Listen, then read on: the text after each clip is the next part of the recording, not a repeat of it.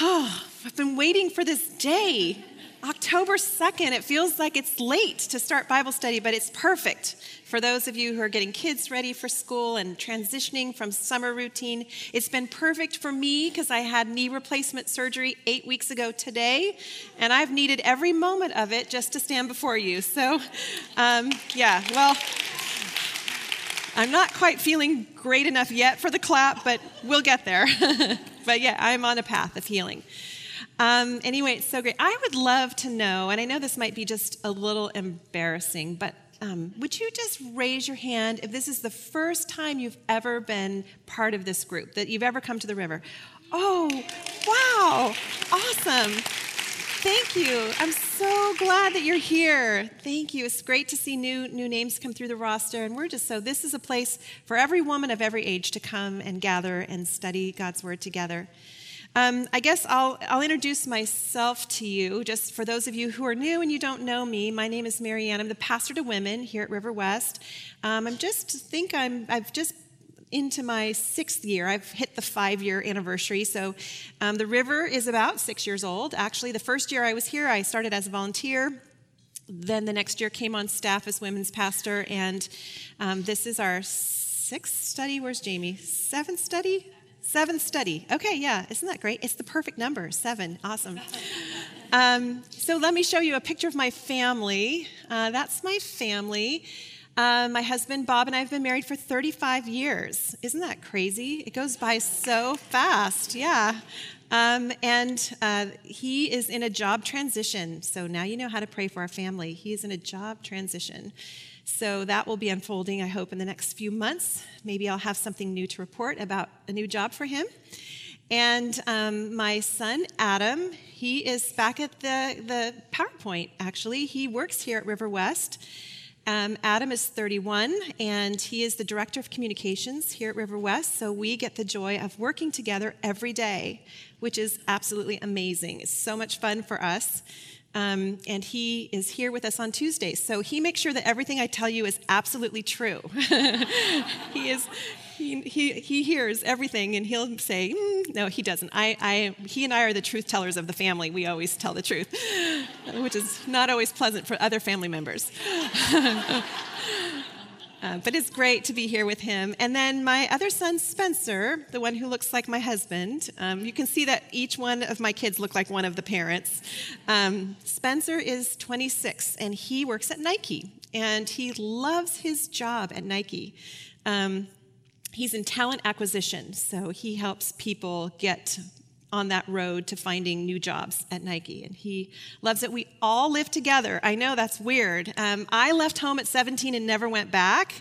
Many of you in my generation didn't hang out with your parents once you became grown-ups, and of course, in my generation, we got married earlier and started our families, but that's not the world that we live in anymore. And both of my kids live at home. Obviously, Adam lives at home because he needs extra care in order to live an independent life. So we are a family of caregivers. And it's a pretty cool dynamic. Of course, I hope they both will get married and have their own families and their own spaces to live one day. But for our family, which is pretty unique, we live together. So I take care of Adam in the morning and during the day, and my husband takes care of him at night, and Spencer takes care of him overnight, anything that he needs in the middle of the night. And that's really an amazing dynamic because it allows each of us to be out having our lives in the world and being adults, and then also living together really as friends, which is just such a blessing. I didn't feel like I had that with my parents in the same way that I get to enjoy it with my kids. Let's see, what else can I tell you about me? I went to college at Montana State, and I started my life in the business world. I thought I was going to be a businesswoman. That was what my dream was. Started with a company called Hallmark, back in the day when they had Hallmark cards and Hallmark shops, not just Hallmark Channel. And I loved that job. And then when I got pregnant with Adam, I transitioned back home, and I started my own gourmet gift basket business, which I was able to do out of my home for many years. And then the Lord kept calling me to ministry, kept giving me jobs in the church and things to do that kept me serving him, and that was really my passion. And so went to work at one point for a church where I was a program director of a church that was very seeker-oriented, and did that for about 12 years. And during that time, also started attending a Bible study called Bible Study Fellowship. Many of you know of that. Attended it, then was a group leader, and then was asked to be the teaching leader. And the year I was asked to be the teaching leader, which was 2003, my husband was asked to be the teaching leader at the same time. So we stepped into this journey of learning how to teach the Bible together, him to the men and me to the women. He is still doing that. 15 years later, he still teaches the men's class at Lake Grove Press. And at some point, God transitioned me here, where I got to start the river and be part of this amazing team. So it's just great. I got a seminary degree along the way, went to Western and studied biblical and theological studies. And then currently I'm in a doctorate program at Gordon Conwell where I'm studying spiritual formation. So the awesome thing is that everything I learn, I get to teach you. I'm just a conduit. God just teaches me and then it just flows out to you. So I'll be bringing to you lots of things that I've been learning. But anyway, welcome, welcome, welcome. So glad that you're here. And I actually have a thought-provoking question for you because I've been thinking a lot about this question lately. What in the world is happening? What in the world is happening to us in this generation? I don't know about you, but I just feel like sometimes I'm in the middle of a swirling tornado. Life is swirling super fast. The world is changing exponentially. And I just sometimes just want to pause and try to understand what is really happening. Am I just caught up in everything that's happening, or do I really understand what's happening in our culture? We're living actually in a culture of accelerated change. That's what characterizes the 21st century. It's a culture of accelerated change, and it's affected the pace of our lives. Am I just alone in this? Like, the pace of our lives is crazy. And our culture is changing so fast, and it's changing in many different ways. The culture is changing. The way that people are living and across the globe is changing. We see refugees moving into different areas. The way that we interact, we don't interact anymore as like states and nations. We interact globally with each other. And then it's also changing the way that we engage in our social relationships. So look at this chart that I've been thinking about that just kind of summarizes change in our history. As you know, if we go back, when we study the life of Jesus, when we study the Gospels, we're looking at an era where the world was an agricultural world. The age was the agricultural age, and that was the age all the way up to 1860. So many of us, I have great-grandparents who lived back in that day. It's true of them that people lived in rural areas. They lived out in the country, and they had extended families living near them. You know, in those days, you lived in a place where your grandfather lived, and your great-grandfather lived, and your great-great-grandfather, and so people who knew you back in those days, they didn't just know you, they knew your whole extended family. They knew the whole history of your life because people didn't move. They lived for ages in the same places. And so there was this deep sense of connectivity, a deep sense of community and of relationships. And that was life. And life was more leisurely, and life was more full of fresh air and the outdoors, more full of danger too, for sure. But that was the agricultural age. Well, then, starting in 1860, we embarked on the industrial age. This was where my grandparents lived. This was the world that my mom was born into, and my dad.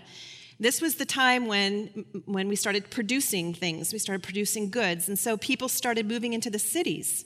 Many people came from Europe into the cities. We had a lot of immigration at that point. And so the cities started to build up.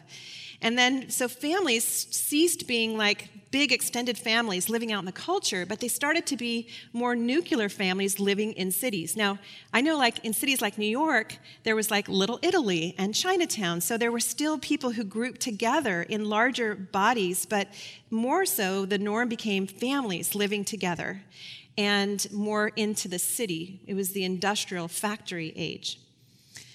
Now, 1960 ushered in the information age. And that's the age that we're presently in. We've been in this age since 1960. And so what's happened with the birth of information and technology is that we've had more of a one-world experience. You know, we know what's happening all over the world. People are moving easily all over the world, getting on planes, traveling. All of that has changed since 1960. But what's also happened is families have become more fragmented. There are more people living alone as singles in the world than any other time. Single families, single individuals. There's just a very different way in which we come together in community. The information age has changed our world so incredibly. Now, because I was born in 1960, I've lived through, my whole life has been part of the birth of the information age. And yet, I remember a completely different world than the world that we're living in. I remember a world where actually there were no cell phones. My first cell phone actually was, I think, in the 90s, and it was a big bag phone. It was like a little suitcase that you carried with you, and you could plug it into the car and talk on the phone, but it was this big, huge thing. My first computer was the size of a sewing machine with a little green screen. I mean, I remember I was an early adopter of technology because I love technology, but I remember life without those things.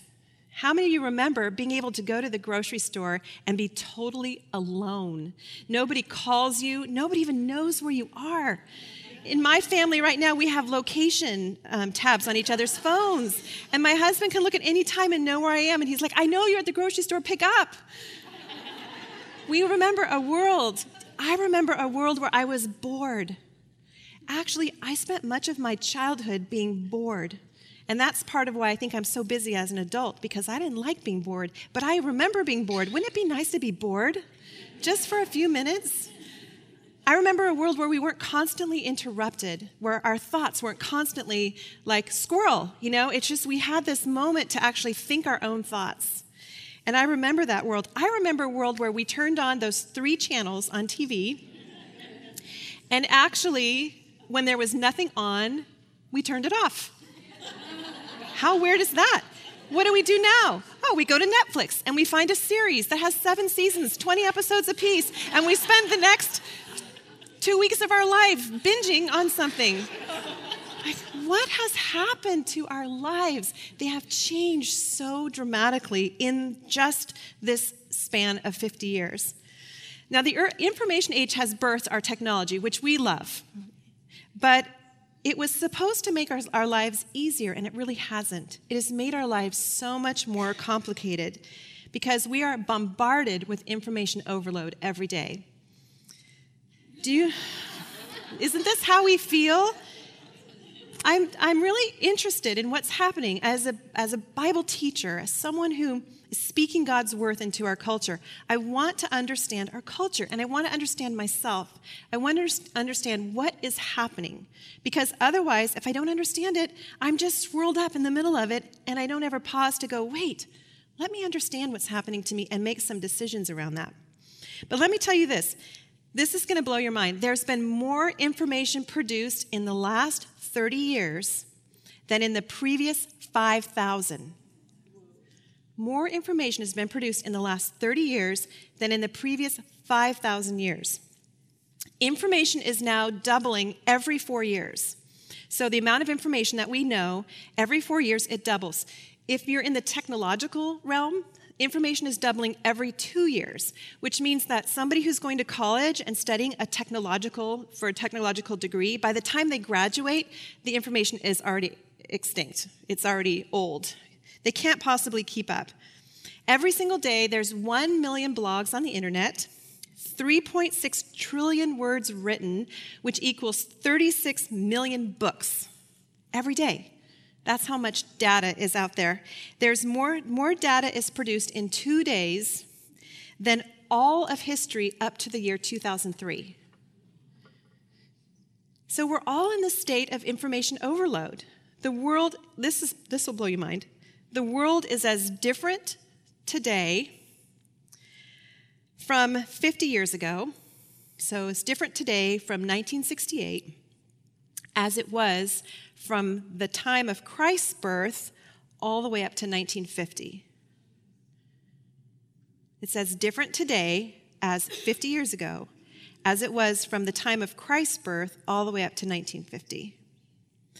There's so much information that's being produced in our world that we can't process it adequately. For example, if you read 1 week of the New York Times, just 1 week, you would take in more information than a person who lived in the 18th century would know over their entire lifetime, just in 1 week. Okay, are you starting to understand what's happening to you? Why you just feel overwhelmed with so much information? They say that people who are coming into our churches today have never been more anxious and depressed than ever before. And it's because they don't know how to process, we don't know how to process this information overload that we're living in every day. We're confused. We don't know how to assimilate. We don't know how to discern truth from reality. And we don't know what's reliable data and what's unreliable data. And part of that is because you know this. If you go onto the internet and you search to answer a question, you'll find so many answers to your question, and then you'll find so many counter answers to that question, right? So when we want to find an information, there's as much counter data points as there are data points. And so we walk away and we're like, I don't even know how to think about this.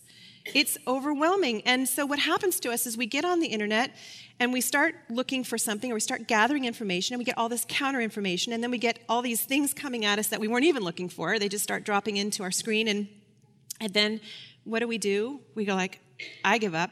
And if you're like me, you turn to a video game or funny dog videos. You know, it's just like, Uncle, I don't know what to think about this.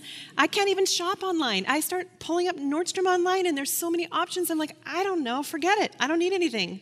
It's too much. It's too much. It's overwhelming. And of course, we know too that when we go on the internet, we either find out more information than we want to know, as I did when I searched to find out what actually happens in a knee replacement surgery. Don't look for that. You'll see live operations happening that will make sure you never do that to yourself. Or you see stuff you just wish you could unsee, you know? You just see stuff you wish you could unsee. So the result is we can't discern truth and reality with all of these data points. We don't know what's true anymore. We can't discern what's true. And then our changing culture is having an impact on our values. Because if we go back a little bit in time, what we valued tradition. I love that we sang, "Great is our faithfulness." Do you know that when we sang that song, your voices were 2 or 3 times louder than when we sang the first song? It's because that song, it's tradition. It's like we love that song. For those of us who grew up in the church, that has deep roots with our hearts. So we used to love tradition. We used to love community. We used to value extended family. Those were our treasured aspects of life. But there's been this switch. And now what we value is self-sufficiency. We value independence. We value individual growth. We value personal fulfillment. Those are our highest goals. And you know what that's led to? That's led to a surge of people who are feeling really lonely and really isolated, really self-preoccupied. Narcissism has never been so high. We're super self-preoccupied. We're confused. Maybe this is you. Maybe this is somebody that you know. This is what's happening to our culture. And you know what? It's having an impact on our faith. People are questioning whether absolute truth exists. Is God real? I mean, I can search that on the internet and find as many data points for and against that answer. Is the word true? Is the Bible true? Can Scripture be believed? What about all these contradictions? How do we understand these things? How can we be sure His word is true? How do we anchor to God in the midst of this ever-changing, overwhelming world? How do we discern His presence? How do we know what to believe? And so what's happening in our culture is we're like turning to video games and cat videos. We don't know what to believe. We don't know that truth actually exists. And that's very difficult for us. So that's why I'm so glad we can come here to the river. I'm so glad. This is a place that's meant to be a place of refuge for your soul. It's a place to step out of the crazy. It's a place to set aside time every week to just come to worship God, to be in community with other women of all different ages, to pray for one another, to get to know each other. You know, that loneliness that despairing isolation thing, the independence that we have strived for, has just left us feeling empty. What we really need is real FaceTime, looking at each other in the eyes, hugging each other, a warm body, being with people. That's how God's designed his church, for people to come together and have real community. This doesn't take God by surprise that we're living in this world. He saw it, and I'm so thankful that he calls his people out to be together in community. And that's what the river is. But more than that, the river is where we come together to open the Word of God, to see what does he say, and to identify a foundation and a truth for our lives. The Bible reveals God's truth to us. Now, we see evidence of God all around us. We go to beautiful places. We live in Oregon in the fall. Oh my goodness. God's beauty testifies of his presence. That's what Romans says to us in Romans 1:20. It says, "For his invisible attributes, namely his eternal power and divine nature, have been clearly perceived ever since the creation of the world in the things that have been made, so they, people, are without excuse." Romans tells us that, look, all around you is the glory of God. God made this world, and we see evidence of his glory and of his presence all around us. So we're without excuse to know that there is a God in the world. But there are certain things that we can only know about God from the Bible. The Bible tells us about his character. It shows us how he interacts with his people. It tells us his plan and his purpose. What's happening in the world, and where are we going, and what are we doing? It tells us how valuable we are, how much we matter to him. So the Bible reminds us also that in this world that is constantly changing, that is rapidly paced and throwing information at us from right and left, we know that God is unchanging. His character is unchanging. His plan and his promises are unchanging. He is the same God in the Old Testament in Genesis as he is at the very end in Revelation, as he will be forever and ever and ever. Do you know what an anchor that is in your life when you just know that one truth, that God is unchanging? He's not changing. He's the same yesterday, today, and forever. And his word is the same. It's truth. The Bible is one consistent story from the beginning to the end. Oftentimes people will say, I love the New Testament. It's all about Jesus. But I don't like the Old Testament. I don't understand all that stuff. It's the same story. It starts in Genesis and it ends in Revelation. And the Old Testament foreshadows the coming of Christ. And the law and the prophets foreshadow the coming of Christ. And the Gospels tell of the coming of Christ. And then the rest of it tells of how we live in Christ as the church, as we wait his second coming. And then he's going to come, and then it tells about how we're going to be with him forever. It's one story. It's a beautiful story, a story of the truth of who we are, how we got here, and what's to come. God is the author of the Bible. That's why it's true. He's the one who authored it. Either you can say directly breathing out this truth or speaking. 2 Timothy 3:16 says that all scripture is breathed out by God and profitable for teaching, for reproof, for correction, and for training in righteousness. He used human authors to write, but he did so at the direction of his Holy Spirit. So he communicated through human authors what he wanted us to know. The personalities of the different authors are reflective in their writings. So we can see there's different styles of writing. There's poetry, there's wisdom, there's narrative, there's prophecy, and there's different types of writings, but there's also, and different personalities are seen as we look at the Gospels, but it's God using human authors to write without error what he gave them to direct them to write. 2 Peter 1 says that knowing this, first of all, that no prophecy of Scripture comes from someone's own interpretation. For no prophecy was ever produced by the will of man, but men spoke from God as they were carried along by the Holy Spirit. 66 books are in the Bible, written by 40 different human authors. And this year, we're studying the first 5 books of the Bible. So Genesis, Exodus, Leviticus, Numbers, and Deuteronomy. Those 5 together, they're called the Pentateuch. We could have called the study the Pentateuch, but you would have gone, that doesn't sound interesting. So we called it Redeemed, because that's the story. But the Pentateuch, Penta means 5, and Tuch means scrolls. So they're the 5 scrolls, and Moses is the author of all 5. So he's the one that wrote what we're going to be studying today. The Bible is a love story to mankind. It is not a textbook on Christianity. It is a love story from God to mankind.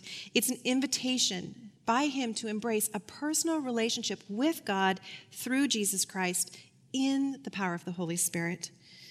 And as we study this year, we're going to discover how God so beautifully prepares his people in the Old Testament for his promised Redeemer, Jesus Christ, who comes at the center of history at the cross and then invites us into a relationship with him through faith in Christ. It's actually a beautiful story from Genesis to Revelation. Now, the river is called the river because it's based on John 7, verses 37 through 38. Jesus said this. He stood up and he cried out into the crowd and he said, "If anyone thirsts, come to me and drink. Whoever believes in me, as the scripture has said, out of his heart will flow rivers of living water." After I've shared with you about what's happening in our world and how crazy and overwhelmed and information overload we have, wouldn't you say you're parched? Parched for living water? Doesn't it make you thirsty to be spinning, to be interrupted, to be so full of competing desires for your attention? The river is a place to come and drink that living water. It's a place to be refreshed. And so there are 8 things that we aim to accomplish in our time together in this course of this year. And I just want to share this with you really fast. First of all, one of our distinctives, one of our purposes is that we come together and worship. It is so beautiful to worship as women. It's just a sweet time. So I invite you to come and just to settle your heart a little bit early if you need to. Get your kids settled downstairs if you need to, and just come and be ready to worship. Just let everything flush away and center your heart and mind on the Lord. We also come to meet Jesus. We come to meet him as our Savior, and we come to know him, especially those who don't know him. This is a place, a safe place, where you can just come to know him, to get to know him. We come to study the Bible in great depth. We use the Bible to study the Bible. So you don't need commentaries. You just need your Bible, and we'll use the Bible to study the Bible. We come to apply truth to our lives. We want to not just fill our minds with a lot of information. We want to let it soak into our hearts because God's word and God's spirit together is transforming. It takes hearts of stone and turns them into hearts that are soft and receptive to him and attentive to him. And so we want to be able to allow him to do a work in our lives. So we're going to, as we're sharing in our lessons, we're not just going to talk about what we're learning. We're going to talk about what God's doing, how he's challenging us to change our thinking or to be more like Christ in how we engage with other people.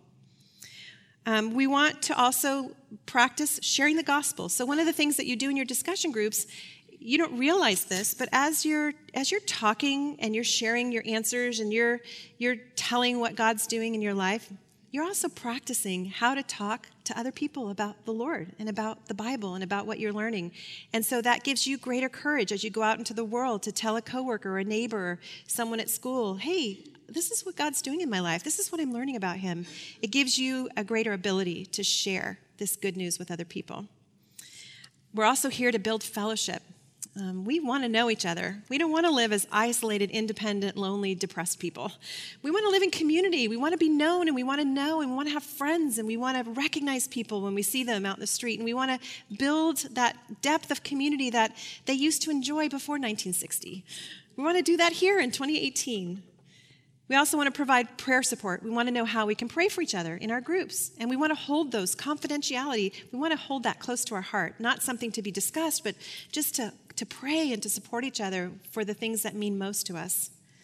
And then another purpose of the river is that we, and this is my particular passion, is to identify and call women into leadership, to be able to pour into women leadership training, so that as women we can either lead here in our churches or in the community at large, that we're not afraid of that word leadership, that we know how to lead and we're equipped to do that. Now, as we study the Pentateuch this year, what we're going to understand as we go through this study is we're going to see how God created the world. We are going to see what went wrong in the Garden of Eden. We're going to see God's plan from the very beginning, Genesis 3:15, to bring a Savior, a Redeemer. We're going to see how that plan then is unfolded as he calls out a people unto himself, the nation of Israel, as he engages with them, as he has a relationship with them. We're going to see their mistakes. We're going to see his faithfulness. And we're going to walk through a time as we look through this, for these first 5 books, we're going to see all along how he's setting up his people for the coming Redeemer, Savior, Jesus Christ. We're going to see how this has all been a preparation for the cross. And we're going to get to know really cool people. We're going to get to know people like Abraham and Isaac and Jacob and Moses, men of great faith. And there's women in the stories as well that are going to be really, really powerful examples to us.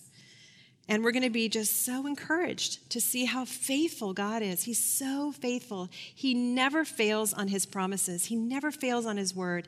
And we're going to get to see, as we look at the beginning of Scripture, we're going to have an eye to where do we stand in this arc of human history? Where are we now in the plan that God has laid out? So we're on this journey together, and we have a lot to learn from each other. But I guess the one thing I just want you to know this morning, and I just want you to know that God's word is truth. The world is going to say there's no absolute truth.